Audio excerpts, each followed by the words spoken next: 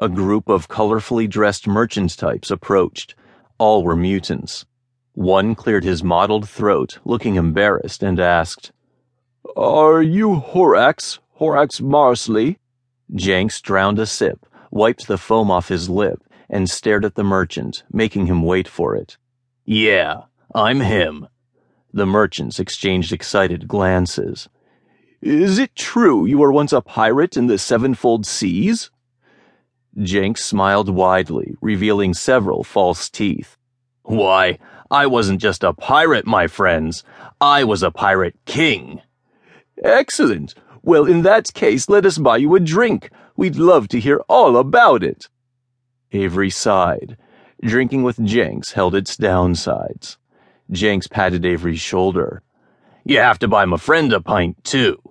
Avery raised an eyebrow and Jenks winked. "They can afford it," he whispered. The merchants eagerly paid up, and Jenks swept an arm wide. "Well, let me tell you about the time 'fore I became king, about the time I was captain of the Mary Ann, and a bad bet lands me neck deep. Well, I made the mistake of betting against an alchemist from the Savage Cleft. Worse, when he ran out of honest money, I let him bet the deep spear." "The deep spear?" a merchant asked eagerly. "Oh, yes." Jenks's eyes went wide. "A thing of beauty it was. A great spear made all of gold, but light as a goose egg. Some say it was fashioned by the Malachites after the fall of Lear. Well, of course I won it, and the alchemist, he storms off in a rage. Then later that night, he steals a boat and sets off toward an uncharted island. Though I didn't know that at the time. All I knew was that I hear a knocking on me cabin door. I open it, and lo, what appears but a beautiful woman, naked as the day she was born, wet as an eel, with seaweed for hair and eyes like the devil's depths." "A mermaid," gasped one of the merchants.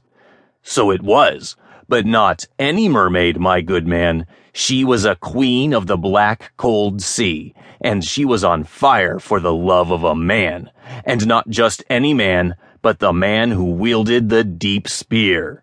Well, she was on me like a dog on a bone, and afore I knew it, she was shoving me down on the bed, ripping at me clothes, and outside a great storm howled, and whirlpools spun off to our flanks. Weird fish hooted, and mutants sang dirges in their holds. Well, that sea queen, she rides me like lightning, and I never known such a lover. Her breasts were like coconuts, her lips like a brand, and in the morning I woke up exhausted." "Amazing!" the merchants exclaimed excitedly.